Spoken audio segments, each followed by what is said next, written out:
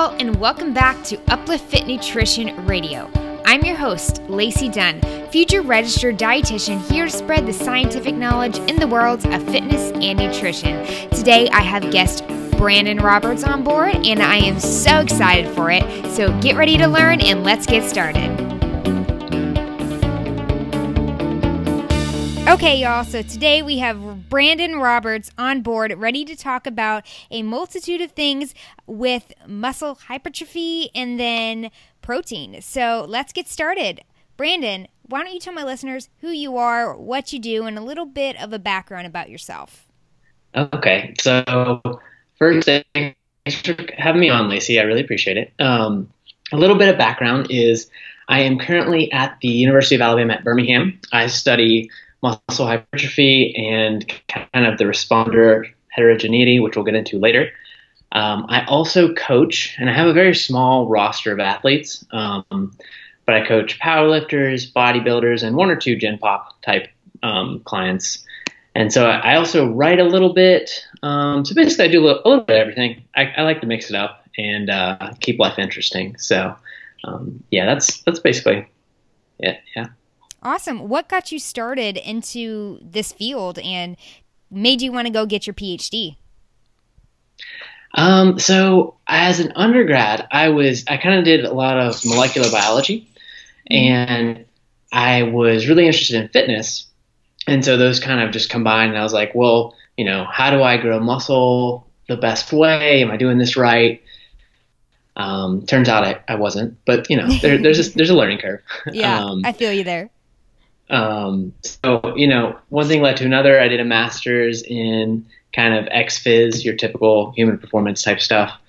Started training during that period, kind of cut my teeth on the floor for 4 or 5 years. And then when I got this new job in Birmingham, I realized that I don't have time to train people in person anymore. So I was like, well, let me try online coaching out. So I tried it out for a few years, kind of at the tail end of my PhD.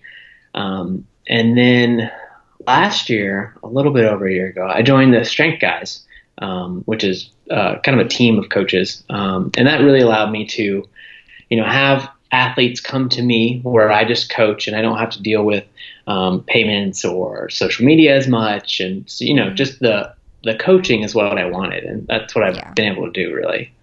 Yeah, that's great. So. And I've heard fantastic things about the Strength Guys. I know they put out a lot of helpful resources and information. So that's really great. And I know it's definitely not easy to do in-person training. So the growth of online training is something I personally love as well. Yeah, definitely. It's quite amazing, just to comment on that real quick, it's quite amazing how it's taken off. And I don't think it's only going to get more, more specific, more in tune with the normal population. So, yeah. Yeah, I love it. Okay, so let's go into today's topic, and let's first talk about the principles of muscle growth. So can you kind of describe, so we all know we have training, volume, frequency, and intensity. So let's dive into those and what you have seen in regards to the research you have helped with. So we know basically now that total volume kind of drives hypertrophy. And so there's the diminishing returns essentially, but one set is not as good as 2 sets, is not as good as 3. And then we get to like 4 to 6 sets a week and the research kind of stops. But we know that, 6 sets is better than 2. So if we know volume drives hypertrophy, well, why can't we just do all our volume on one day, right? And that's what people do in college and high school especially, is they have the typical bodybuilding split, and it works to an extent, right? So you do chest Monday, back Tuesday, and then shoulders and arms and legs and stuff. But it's not necessarily kind of optimal because, once you get to that 12th set on chest day, you're basically kind of at the peak of, you're not getting anything from it necessarily, and you're fatigued. And so you increase risk of injury and all this other stuff kind of goes on. So basically, if we take that old school thought and we say, all right, well, now we know the research says 2 times a week is better. And this is based on kind of the muscle protein synthesis response, and we'll get into that a little bit later, I think.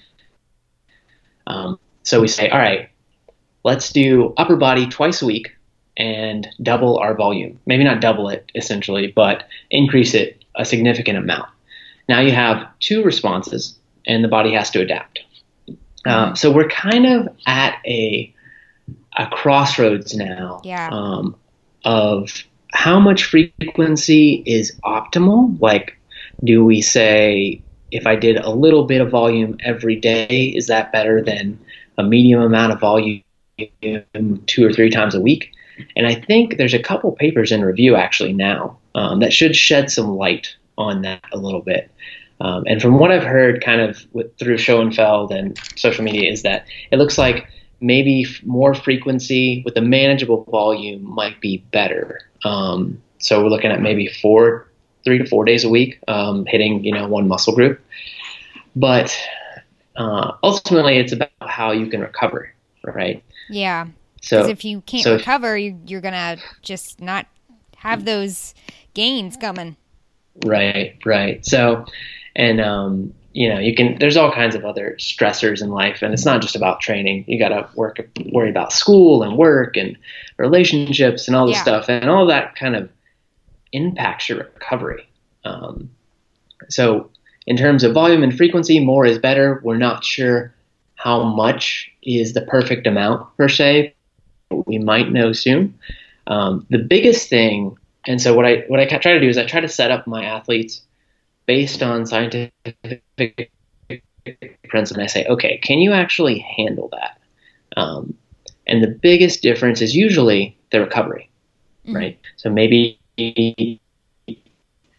legs 3 days a week, but I know I can't, right? Yeah, I'm the exact same. I could not. Yeah, especially with the powerlifters, asking someone to deadlift 3 times a week is pretty insane. But, for a short amount of time, I have some athletes who love it. And some like, no, don't make me do that, please. Please don't.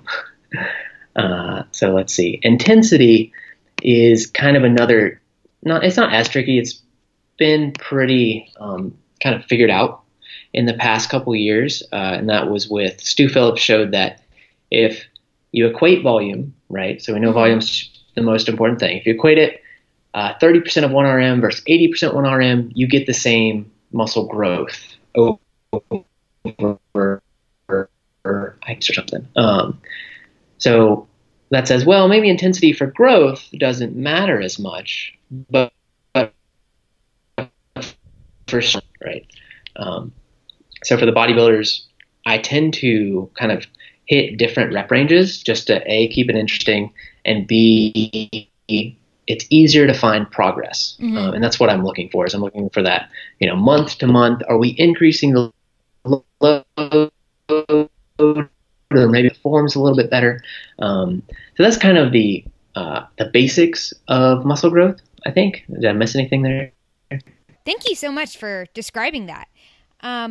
Another thing I wanted to just touch on was muscle fibers. So are different type 1 and type 2. So do you think that could also play a role into stimulating hypertrophy and the reasoning for doing both high reps and low reps in training? So what I see, and this is a bit of a controversial topic, is you can't necessarily stimulate specific fibers with specific rep ranges. And all of the fibers hypertrophy, the type 2 hypertrophy a little more generally. But you also see kind of a switch, because there's 2 types of type 2 fibers. There's X and A, and all of the X basically transition into a more efficient form, which is just type 2A fibers. So I don't know that there's really enough to say one hypertrophy is more than the other. I know a few people are actually looking into that now. So hopefully we'll get some ideas in the next couple years, I think. So yeah, I would say there's not quite enough data to say anything yet. Okay. Yeah. I just find it super interesting that, you know, we all have these different biomechanics and possibly different types and amounts of muscle fibers that could influence the best training methods for us. Mm-hmm. So hopefully there'll be more data coming out and ways to Yeah, apply. right. And if you look at the elite athletes, especially specifically the sprinters, right? That's the easiest comparison, or the endurance runners. They have just a genetic predisposition to have either more fast type fibers or maybe more slow type fibers, and you get some transition with extreme training. But the normal person, I don't know how much, you see transition, but I don't know how much we can hypertrophy a specific type of fiber. Yeah. Okay, well, let's go into muscle protein synthesis. So first, I wanted to talk and dive into how best to stimulate this. So we all know eating protein is essential for us to stimulate muscle protein synthesis, and there is controversies on how best to do that, whether to spread out throughout the day, how much to eat. So do you mind talking and telling my listeners what you think? Yeah, so I guess we should start and kind of define muscle protein synthesis. That might be a good little indicator. I'm sure your listeners, know what it is, but so muscle protein synthesis is basically adding amino acids, right? We get amino acids from food, mainly protein.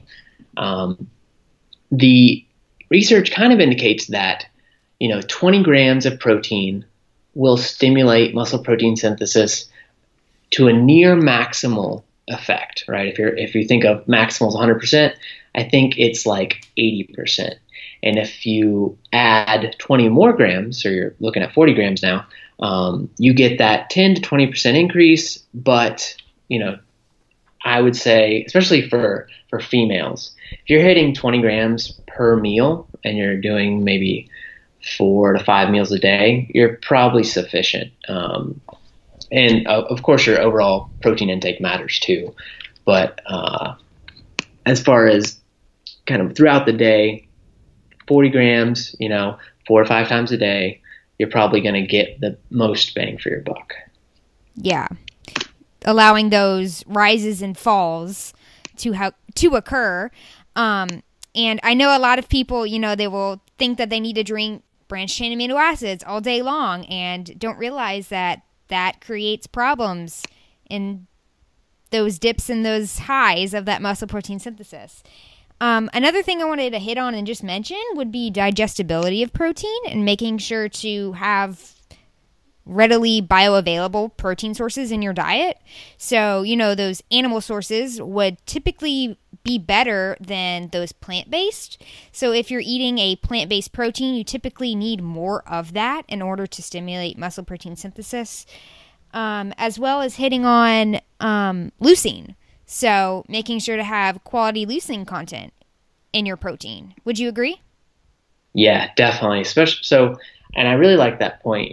We have in the fitness field, there are a lot of vegetarians, right? They eat plant-based foods, and it's not that those are worse for health. It's just that you got to eat a lot more of them to get that leucine threshold. Yeah. So, having a small piece of meat might be easier. Now, when we look at the leucine trigger, and I've used this kind of comparison before, and I don't know if it makes sense, but I'm gonna try for, you for can your go listeners. So if we think of protein, like your basal protein, as the electricity in your house, right? Leucine is the switch that allows muscle protein synthesis to kind of occur. And it's on a bit of a dimmer switch, right? Because you can hit 2 grams of leucine and get a very good MPS boost, but the maximum seems to be about 3 to 3.5 grams per meal. So that's the goal, is to flip that switch all the way up, and so you can hit the lights on, essentially. Oh, I love that. Yeah, so you don't want to be halfway there and have not a light come on. So I think that's something that like vegetarians and vegans who are lifters definitely need to account for and watch for. And that's not saying that being vegetarian or vegan is not going to help you reach your fitness and your physique goals, but it's just something to keep in mind, to be very wary when choosing your dietary sources of protein. Yeah, definitely. So I would say you're spot on there. And that is important to point out to people, that it's not like you're doomed. Yeah. Now, another thing that I wanted to hit on was the fact that just because you're stimulating muscle protein synthesis does not mean that you're stimulating hypertrophy and muscle growth. So how can you best describe that for my listeners? Okay. So if you think about a meal, right? So you have your 30, 40 grams of protein, muscle protein synthesis elevates for 3 hours, kind of peaks, and then it comes back down. But just because we're stimulating it doesn't necessarily mean that we're growing muscle. In fact, if you look at the earlier research, and this isn't that old, but so in 2014 they had this study. I think it was from Stu Phillips' lab. It might have been from the other protein researcher, who is Luc Van Loon. But they basically said, all right, we're gonna measure MPS and these untrained people, and we're gonna see if it correlates to hypertrophy, right? So that's a really good test, right? Mm-hmm.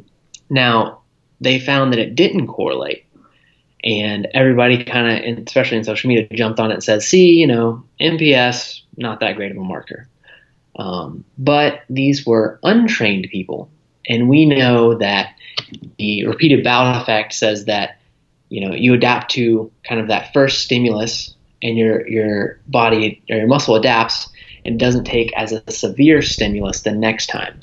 So what was happening, and they kind of went on to do this a couple more experiments to show that initial response in those untrained people is mainly muscle damage, right? So it's just repairing that injury that occurs during their first training. If you think back to when you or I started first training, we were kind of sore and we were kind of beat up for a while. Oh, I felt like I was dying. I still feel like I'm always dying. Yeah, no, right. After some leg days are rough. Oh God, yeah. So they went on and they did some more studies, and some other labs kind of came in and cleaned it up a little bit to say, if we look at longer term and in maybe trained subjects, once they get over that initial injury response, we'll call it, it correlates quite well. I think it was like a 0.7 R. So that, kind of says, well, if you're hitting your leucine threshold and you're getting your protein and you're exercising, you will hypertrophy. It's just that MPS may not have been, and we don't do muscle protein synthesis kind of outcome measures. We do muscle fiber biopsies and DEXA and things like that. So I'm a little bit more biased towards those. I like them better because it's actual muscle. Yeah. But it's a really good surrogate marker. It's a really good way to do a short kind of study and say, hey, MPS is up. That correlates later with hypertrophy. There we go. So. Well, thank you. Now, what about mTOR? I know there's a couple researchers going into mTOR and those signalings. Yeah, so mTOR is really tricky because that's the kind of molecular signal that people look for. They look for mTOR, and then it phosphorylates a couple proteins downstream. But the problem with mTOR, and the reason we kind of are getting away from it, is it's very timing specific. If you don't take your measure, so your muscle biopsy to do your protein, 3 hours or 1 to 3 hours after training, it can show all kinds of weird stuff. And I actually presented some data at a conference last year. And, these scientists come up and they're like, well, what's up with your mTOR? And I'm like, well, our biopsies were 48 hours after our training. And they're like, oh, that makes perfect sense. Ah. Yeah. So in the context of kind of interpreting science, it's all, it depends, right? When did you take the biopsy? When did you exercise? When did you eat? So it's again a really good surrogate, but maybe not if we're ultimately concerned about muscle size. Maybe it's not the best, but we still do it too. So. Okay, that's very interesting, and that's something to keep in mind, especially when you're reading research studies that quote an mTOR conclusion or something. Or really, it's important to always read studies, but can't always do that because you don't have access, unfortunately. But very good to know. Yeah. Okay, now let's talk about non-responders. I have always been interested, and I listened to your podcast with, I think it was Guru Performance, about you talking about non-responders. So let's hit on that, what you saw, and let's just dive into it. Okay, so one of the reasons I'm working in the lab that I'm in now is because of non-responders specifically. So if you think about training, everybody always says exercise is good for you, and it is really, really good for you. We know that. But in a subset of people, and this happens, I'm seeing it more and more in data sets. In a subset of people, they don't necessarily respond via muscle growth, so hypertrophy, like we were talking about, as well as others. And in fact, some people, this is kind of terrifying, but some people actually lose muscle when they start training. Yeah, and if you look at we have a paper that was just published. If you look at our frequency diagram, so it basically just graphs kind of each person, you can see this robust response in some people, which we call extreme or hyper responders. You have that moderate kind of middle normal response, and then you have these low, poor, or negative responders, non-responders, whatever you want to call them. And so I was like, what? That doesn't make any sense. Like, I've never seen that in real life, right? But I started thinking back to when I was training, and I think that I actually had I knew one person who was a non-responder. He would work out like 5 or 6 days a week. He would eat all the protein. He did really well, but he would never grow. And this happened over I watched him over 3 years in college. So they definitely exist in terms of hypertrophy. Now, the non-responders, usually they get stronger, and they have, all the other nice health outcomes, the heart rate, the blood pressure, all that stuff is, still healthy outcomes, but they just don't grow muscle. So the other kind of thing, if you look in our literature, is mostly it's found in older people. And then we have that confounder of, older people don't respond to training as well as young people, right? So I just saw some data last week in young people, and this was probably the coolest data set that I've seen in a while. And even in the young people, you're in your prime, 20 to 30 year old, you're training. They did a very robust stimulus. I think it was 12 weeks, 30 sets or something total per week. Yeah. And it's in review. I'm reviewing the paper now. But they found that, 20% of their people still didn't respond, and they're young. Wow. Yeah.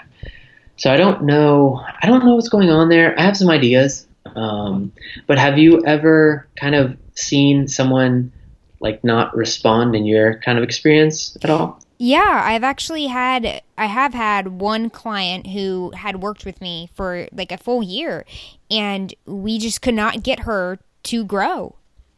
I kept pushing food. We kept pushing food and changing the workouts. Had her send me, the weights every single week to see how they were progressing. She was getting stronger, but and she was growing a little bit, but just not to the point where you would have thought she would be growing. She was getting stronger, but just not a lot of muscle growth happening. So it's really interesting to see that happen, and frustrating, I bet, for the person, for sure. Oh, yeah. And it makes me question, what are the potential causes of that? Genetics? Yeah, so we have I just hit on on a fellowship, luckily, to study what's happening. And the first thought was, well, maybe they're taking it as an insult and not adapting.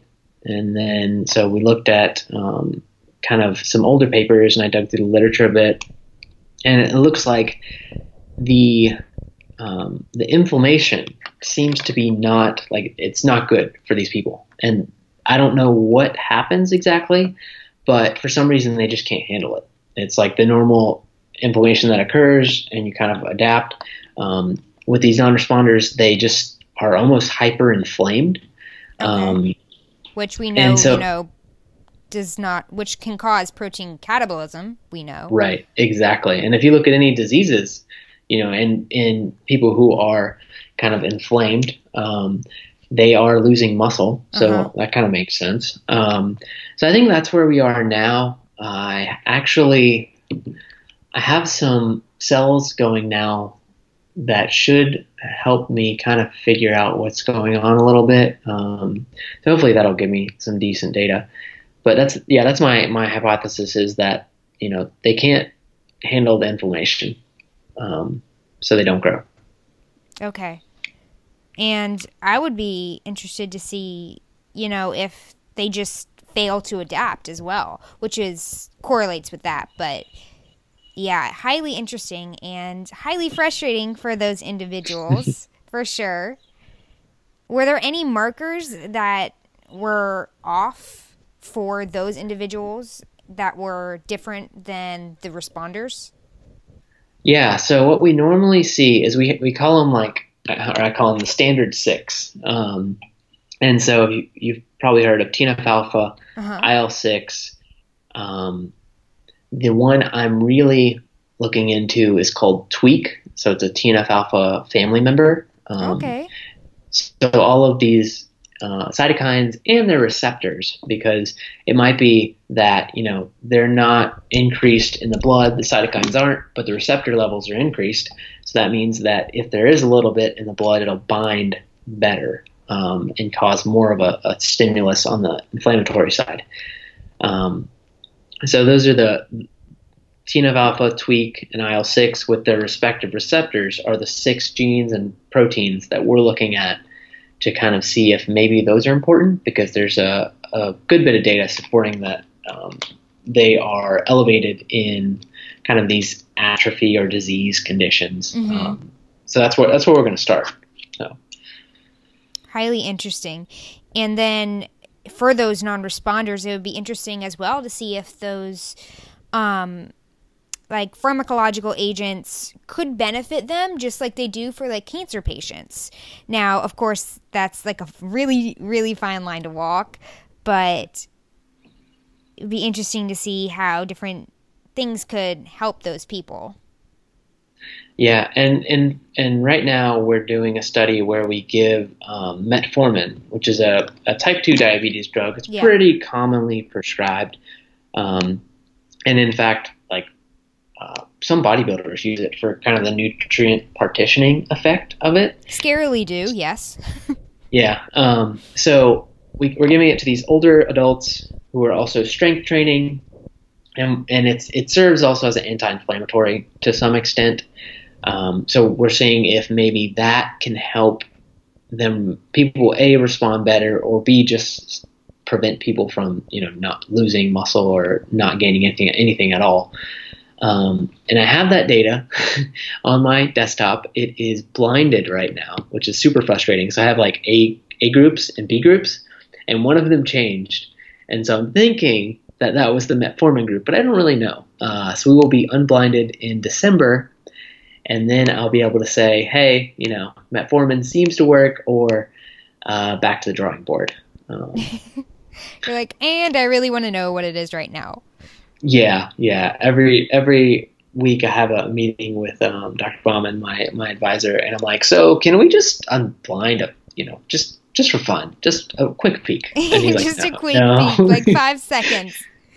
Yeah. Yeah, he's like, no, you can't do that. I'm like, all right, well, I'm going to go do some more data. Oh, that would kill me. I would be like pulling my hair out, trying to figure it out.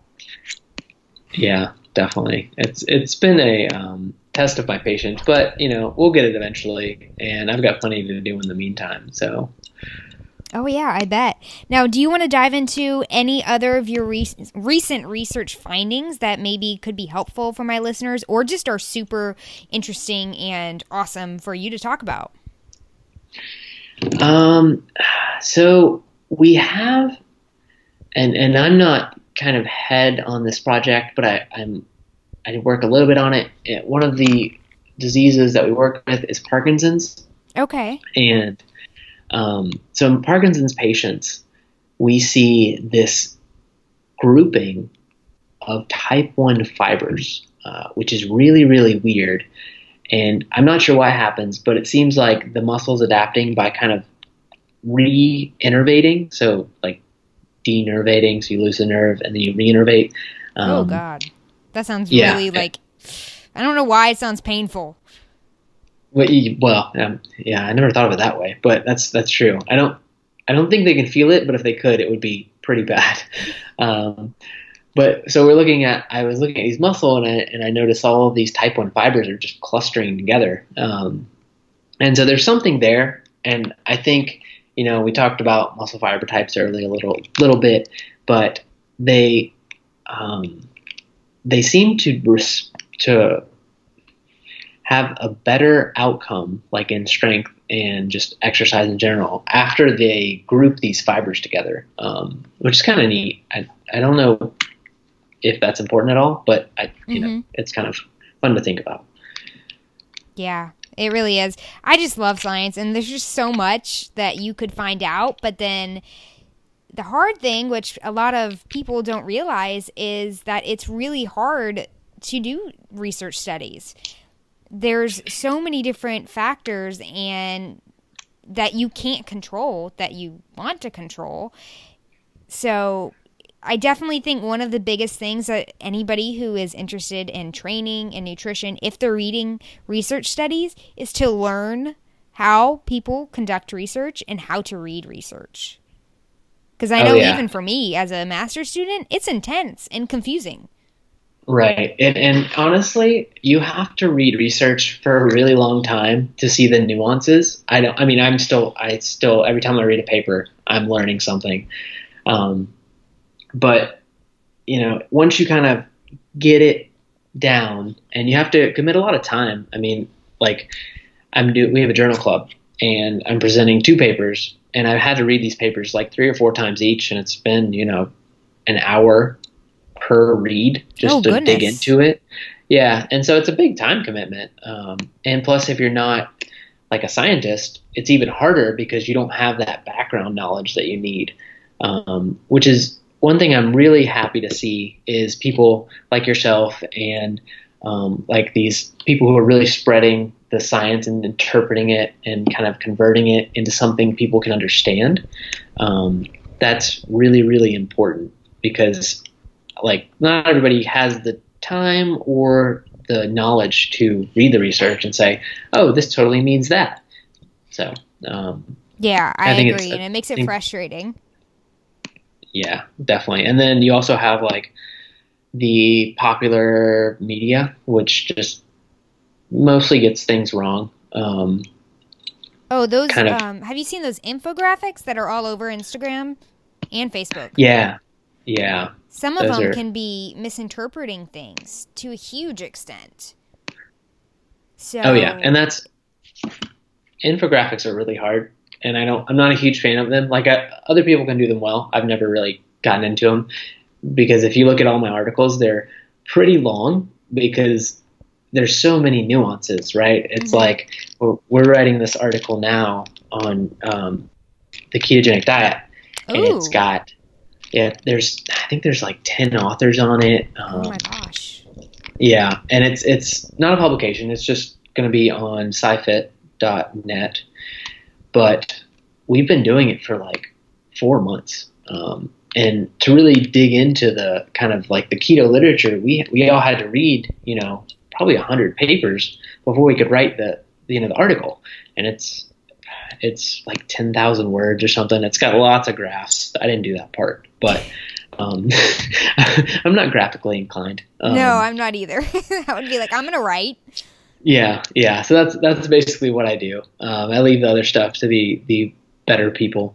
But I was kind of in charge of the performance literature of the keto, and it's just like, well, you're trying to interpret this literature and nothing's equated, protein's not equated, exercise isn't accounted for, these people, there's all this stuff that just happens. Yeah. And that's part of interpreting science, right? So it can be very difficult. Yeah. When does that come out? I am excited for that. I have no idea. It's, like I said, it's been a long project, and Adam Tsur is kind of the head on it, since it'll be on his website, and he is very, very good at writing and making sure all the T's are crossed and the I's are dotted. So hopefully soon. Yay. Well, I hope so, because that is definitely a hot topic nowadays.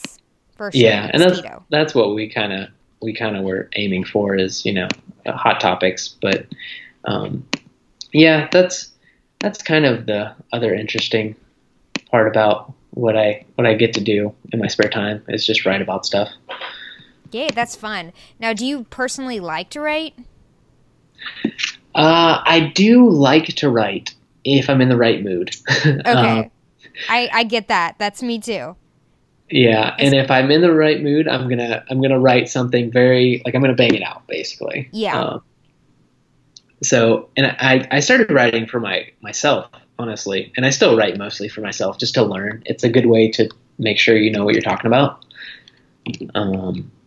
But I would agree. It collects all that information in your head and lets you then fully understand and be able to apply things. Yeah, definitely. So I encourage people to write, but nowadays you don't have to be a good writer. You can do podcasts, you can do Instagram, you can do YouTube. There's so many venues to kind of learn and get the info out, which is awesome. But I'm just stick to writing. Yeah.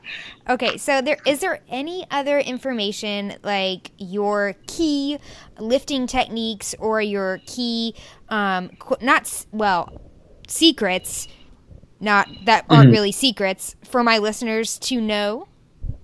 Yeah, and this is a bit biased, and it's kind of more for us, but there's a lot of literature, just science, that shows having a good coach goes a long way.